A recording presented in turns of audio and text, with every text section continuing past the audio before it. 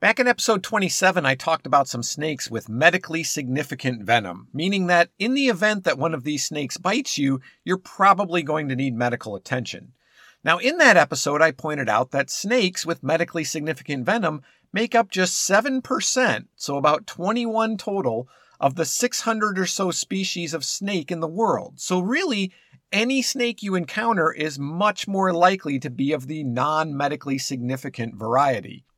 In truth, many of the other 93% of snakes produce venom, but the venom of these snakes is weak and they lack an efficient delivery method. So for the sake of simplicity, we're going to call those snakes non-venomous. So let's talk about a few of the more common non-venomous snakes that you're likely to come across. And believe me when I tell you that they are much more afraid of you than you are of them. I'm your host, Tim the Nature Nerd O'Hara, and this is the Dispatches from the Forest podcast.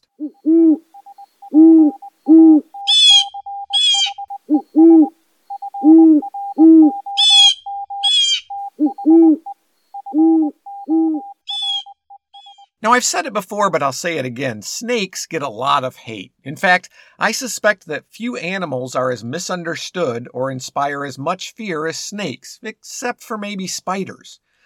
People don't often take the time to learn how to identify the snakes they might find, and they fear that all snakes are, quote, dangerous, unquote, or they just think they're creepy or icky. Now, unfortunately, that means that many people's reaction to finding a snake, any snake, whether it's venomous or not, is to kill it, or at least to reinforce the idea that snakes are bad by making dumb statements like, "The only good snake is a dead snake." I saw stark evidence of this on social media once when a person posted a picture of a harmless black rat snake on a wildlife page with the question, "Can anyone tell me what kind of snake this is? I killed it with my shovel just to be safe." Now, the truth is that snakes do a lot of good in terms of controlling populations of rodents and other pests, and no snake native to North America wants anything to do with you. You are way too big for them to eat. So let's take a look at some of the more common non-venomous snakes you're likely to encounter. One of the most widely distributed snakes in North America is the garter snake. There's 35 different species of garter snake, and they're found throughout North America, from the subarctic plains of Canada down to Costa Rica. Appearance is going to vary somewhat, but generally speaking, they have round pupils, a slender build, keeled scales, which means each scale has a ridge down the center, and a pattern of longitudinal stripes that may or may not include spots, although some don't have stripes at all. They also vary in length. They can be anywhere from 1.5 feet long to a little over 4 feet. Their wide distribution is thanks to a varied diet, which helps them adapt to different habitats. Garter snakes can be found in woodlands, fields, grasslands, and lawns, but they're never far from water. Often there's an adjacent wetland, stream, or small pond nearby with tall weeds. This reflects the fact that amphibians comprise a large part of their diet. Garter snakes, like all snakes, are carnivores, and they'll eat anything they can overpower, including worms, slugs, leeches, lizards, amphibians, including frog eggs, minnows, and even small rodents. One species of garter snake, the ribbon snake, is especially fond of frogs and toads, including tadpoles, and eats them despite their strong chemical defenses. They're actually one of only a few snake species that prey on frogs and toads. Now, it was long thought that they were completely non-venomous, but it was discovered in the early 2000s that they do, in fact, produce a weak neurotoxic venom. But again, this venom is mild, and they don't have an efficient way to deliver it. In humans, at worst, some bruising and swelling has been reported from people who have been bitten. Now, interestingly, there's evidence that garter snakes and newts share an evolutionary link in their resistance to tetrodotoxin, the toxic substance produced by some salamanders, implying coevolution between predator and prey. Garter snakes feeding on toxic newts can also retain these toxins in their liver for weeks, which technically makes those snakes both venomous and poisonous. If feeling threatened, a garter snake will generally just try to escape, and if cornered, it may coil and strike, but typically in this situation, it will hide its head and flail its tail around. They're also well known for discharging a musky-smelling secretion from a gland near the cloaca, a common defense mechanism in snakes. I've caught and released many garter snakes in my life. I've only been bitten once, but I've been musked almost every time. Hawks, crows, egrets, herons, cranes, raccoons, otters, and other snake species like coral snakes and king snakes all will eat garter snakes. Juvenile garter snakes even get eaten by shrews and frogs. Garter snakes often brumate together during the winter, and they begin mating as soon as they emerge from brumation in the spring. They have a complex system of pheromonal communication, and males and females produce distinct pheromones. But some male garter snakes produce both male and female pheromones. Why, you ask? The answer is kleptothermy, a fantastic word that means stealing body heat. A male snake producing female pheromones tricks other male snakes into attempting to mate and allows that snake to steal these other males' body heat, which, as a cold-blooded animal, means the thieving snake is now more active. Male snakes giving off both male and female pheromones have been shown to garner more copulations than normal males in the mating balls that form at the den when females enter the mating melee. Now your next question is probably, what the heck's a mating ball? When the females come out of brumation, their pheromones, well, they drive the boys wild.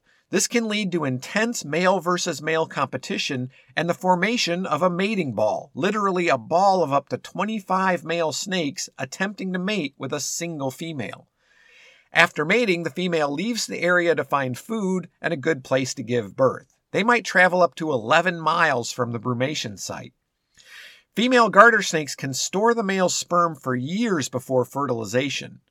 Gestation period is 2 to 3 months, and garter snakes are ovoviviparous. They carry their eggs in their abdomen and give birth to anywhere from 10 to 70 live young, which are independent as soon as they're born. In the fall, these offspring will follow the pheromone trails of their elders back to the brumation sites. On a bit of a side note, the Narcisse snake dens, which are about an hour north of Winnipeg in Manitoba, Canada, is the brumation site for an estimated 70,000 red-sided garter snakes. In late summer and early autumn, you can witness the fall migration as the snakes gather to spend the winter in the limestone caverns of this area. Spring emergence occurs when the snow melts, sometime in late April or early May. After mating, they disperse into the nearby marshes. It's the largest known concentration of this particular type of snake in the world. Another common snake east of the Great Plains from Canada to Central America is the Decay's brown snake. Brown snakes are small, generally less than a foot long, and maxing out at about 18 inches, which often leads people to think that they're juveniles or babies of another species. You might have guessed from their name that they're usually brown. They have a light stripe down the center of their back, bordered by black spots on each side, often in a checkerboard pattern. Their underside is white or tan, and they have a black spot on the top of their head, black sideburns, a black spot under the eye, and black marks that look kind of like parentheses on each side of the neck. The scales of the brown snake are keeled. Like garter snakes, brown snakes often brumate with other snakes, even snakes of other species. Mating generally takes place shortly after emerging from brumation, although brown snakes will occasionally mate in the fall. Gestation is 3 to 4 months, and again, like garter snakes, brown snakes are ovoviviparous, giving birth to between 3 and 30 3.5-inch long live young late in the summer. The young may stay near their mother shortly after birth, but she doesn't provide any care. They're on their own. Now, if you're a gardener, these are good snakes to have around. They feed primarily on worms, slugs, and snails. They actually have specialized jaws that help them remove snails from their shells. Brown snakes are primarily nocturnal, so it's rare to see one out and about during the day. In the daytime, they shelter under leaf litter, wood and rock piles, tarps, or other yard debris. Interestingly, more brown snakes are found in human-disturbed areas than they are in natural habitats. Like garter snakes, they may produce a foul-smelling musk if handled, but otherwise they can't hurt you. Even if they tried to bite you, which they rarely do, their heads are too small for them to even break your skin. Another fairly common, though rarely seen snake is the ring-necked snake. Like brown snakes, ring-necked snakes are primarily nocturnal. They average 10 to 15 inches long, although some can exceed 2 feet. They have smooth scales, not keeled, and their back is a solid color, either olive, brown, bluish-gray, or smoky black, broken only by a distinct yellow, red, or yellow-orange band behind their head, hence the name ring-necked snake. On their bellies, most ring-necked snakes are yellow, orange, or red, broken up by crescent-shaped black spots along the margins. When threatened, these snakes will flip onto their backs, displaying their brightly colored bellies, and engage in exaggerated tail coiling. The idea is to distract a predator from the head. They generally won't attempt to bite if caught, but like the other two snakes I've already talked about, they will release a foul-smelling musk from their anal glands. Ring-necked snakes are found in a wide variety of habitats. They prefer areas with abundant cover and denning locations at elevations below 7,000 feet. Dens are often shared communally and are located in an existing subsurface crevasse or hole deep enough to avoid freezing temperatures in the winter. In hot weather, they shelter in burrows or under rocks or wood scraps. Ring-necked snakes usually mate in the spring, although again some species may mate in the fall and delay fertilization. Females attract males by secreting pheromones. Once the male finds a female, he starts by moving his closed mouth along the female's body. Then the male bites the female around her neck ring, maneuvering to align their bodies so he can fertilize the eggs. It's all very romantic, I'm sure. Ring-necked snakes are viviparous. In the early summer, females lay between 3 and 10 eggs in loose, aerated soils under a rock or in a rotted log. These eggs will hatch in August or September, and after hatching, juveniles fend for themselves without any parental care. The diet of the ring-necked snake consists primarily of small salamanders, earthworms, and slugs, but they also sometimes eat lizards, frogs, and the juveniles of other snake species. Basically, whatever's most available. Michigan populations of ring-necked snakes, for example, feed almost exclusively on red-backed salamanders. Ring-necked snakes use a combination of constriction and envenomation to capture prey. They don't have a true venom gland, but they do have an analogous structure called the Duvorny's gland, derived from the same tissue and located directly behind the eye. Most subspecies of ring-necked snake are rear-fanged, with the last maxillary teeth on both sides of the upper jaw being slightly longer and channeled. The venom drains out in an opening behind the maxillary tooth. Ring-necked snakes first strike and secure their prey using constriction. Then they maneuver their mouths forward, ensuring that the rear fang punctures the skin to allow the venom to enter their prey's tissue. Ring-necked snakes are rarely aggressive to larger predators, which indicates that their venom evolved as a feeding strategy rather than a defensive strategy. The next two snakes I want to tell you about, rat snakes and black racers, are hard to tell apart as adults. Adults of both species are black with white lips, chin, and throat. One of the main differences is that rat snakes have keeled scales. Racers have smooth scales. Adult rat snakes are the longest snake in North America, averaging between 3.5 and 6 feet long. Black racers come close, though. They can reach 5.5 feet. Both species are viviparous, and juveniles of both species have a pattern that fades as they mature. Black racers are about 6 inches long when they hatch, but rat snakes are 11 to 16 inches long. Rat snakes prefer heavily wooded areas. They're constrictors, which means they coil around their prey and tighten their grip until the prey can no longer circulate blood and die before being eaten. They're generally ambush predators, feeding on mice, voles, and rats, or any other small vertebrate they can capture. Other prey includes other snakes, frogs, lizards, moles, chipmunks, squirrels, juvenile rabbits, juvenile possums, songbirds, and bird eggs. Now, many snakes can climb trees, but rat snakes excel at it, which is one thing to hear and another thing to witness. A few years ago, I came across a rat snake clinging to a large tree about 5 feet off the ground, and it was headed down. Somebody I used to work with likened it to having 100-pack abs and using them to grip the tree. Cavity nesting bird species are especially prevalent in the rat snake's diet. The western rat snake has been noted to be one of the top predators at purple martin colonies, and eastern rat snakes are known to get into bluebird houses. Black racers are habitat generalists, but prefer to spend their time near forest edges, fields, or wetlands, hunting and hiding in the grass and other vegetation. Their diet is similar to the rat snakes and includes a variety of small animals like insects, lizards, moles, mice, other snakes, and even frogs. They don't subdue their prey by constriction like the rat snake. Instead, they'll bite the prey, then crush and suffocate it against the ground before consuming it, sometimes still alive. They often attack near water, subduing their prey by drowning it. When startled, rat snakes may freeze and wrinkle themselves into a series of kinks.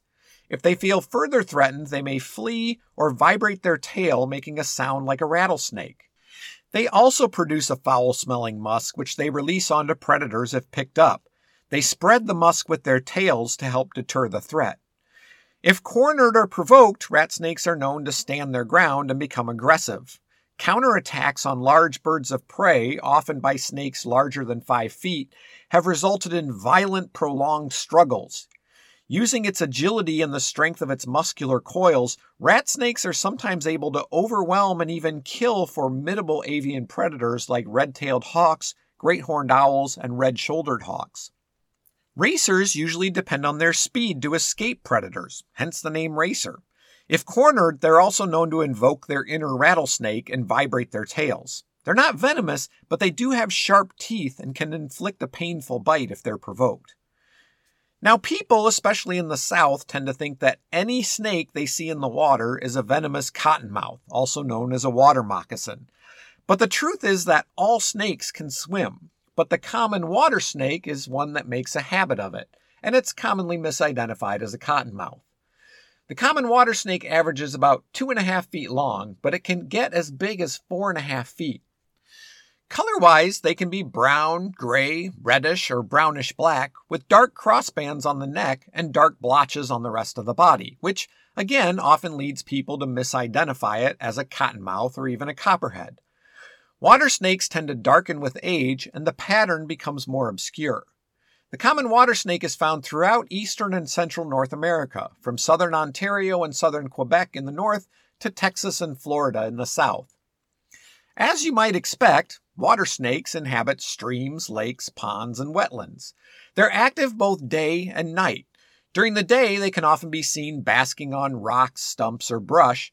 Also during the day, they hunt among plants at the water's edge, looking for small fish, tadpoles, frogs, worms, leeches, crayfish, large insects, salamanders, other snakes, sometimes even turtles, small birds, and mammals. At night, they tend to concentrate on minnows and other small fish resting in shallow water. They hunt using both smell and sight.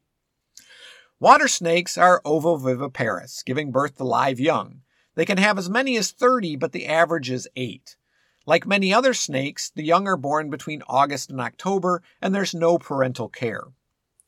Water snakes have a lot of predators, including birds, raccoons, possums, foxes, snapping turtles, other snakes, and of course, the worst of them all, humans.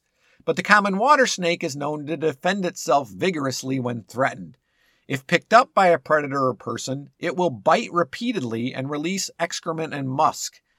The saliva of the water snake contains a mild anticoagulant, which can cause the bite to bleed more, but otherwise they pose little risk to humans, especially if left alone. Now, if there were an Academy Award for most dramatic snake, the last snake I'm going to talk about would be the winner. That snake is the hognose snake. Now, there are snakes known as hognose snakes found in Madagascar and South America, but they're unrelated to both each other and the hognose snakes we have in North America. Hognose snakes can grow 1 to 4 feet long. They have a stout body with a head that's slightly distinct from the neck. They have keeled scales, and their color pattern is extremely variable. Western hognose snakes are usually sandy-colored with black and white markings, while the colors of the eastern hognose snake can include reds, greens, oranges, browns, or black, depending on locality. They're sometimes blotched and sometimes solid-colored. Their most distinguishing characteristic is their upturned snout, which is thought to help them dig in sandy soils. Hognose snakes prefer upland sandy pine forests, fields, and forest edges. They're viviparous, laying an average of 25 eggs in small soil depressions, abandoned mammal burrows, or under rocks. Like ringneck snakes, they're known to utilize communal nesting sites. Hognose snakes are rear-fanged. They feed primarily on rodents and lizards, but the eastern hognose snake prefers amphibians, especially toads. This snake is resistant to the toxins secreted by toads thanks to an enlarged adrenal gland, which secrete large amounts of hormones which counteract the toad's powerful skin toxins. In addition, the venom of the eastern hognose has evolved to be more amphibian-specific than other North American hognose species. Humans bitten by a hognose snake may experience swelling, itching, or mild tingling. Now, that said, you would have to work really hard to get bitten by a hognose snake. When threatened, the hognose snake will flatten its neck, raise its head off the ground, and hiss, making it look much more like a venomous snake. This habit has led to it sometimes being called a puff adder. Now, it may feign an attack, appearing to strike, but with its mouth closed, more of a high-speed headbutt. Hognose snakes are extremely reluctant to bite. If pretending to be scary doesn't deter a would-be predator, the hognose snake will often roll onto its back and play dead, with its mouth open and tongue lolling, emitting a foul musk from the cloaca. If the snake is turned upright while in this state, it will often roll back over, as if insisting that it really is dead. And with that, we'll bring this episode to a close. Thank you as always for listening. Please click those like and follow buttons. It's free, and it can potentially help me out a lot. If you want to support future episodes of the podcast, here's how you can do that. Get yourself some sweet Dispatches from the Forest merchandise. Check out the Dispatches from the Forest merch store at cafepress.com/Dispatches from the Forest. There's t-shirts, water bottles, hoodies, and much, much more. Check out our Patreon page and consider becoming a patron. You can do that at patreon.com/Dispatches from the Forest. If you'd like to make a one-time donation, you can do that through PayPal. dispatchesfromtheforest@gmail.com is both my PayPal address and how you can contact me if you have any questions, comments, or suggestions for future episodes. For additional content, follow Dispatches from the Forest on Instagram, Facebook, and TikTok. I'm your host, Tim the Nature Nerd O'Hara, reminding you to go outside and get dirty.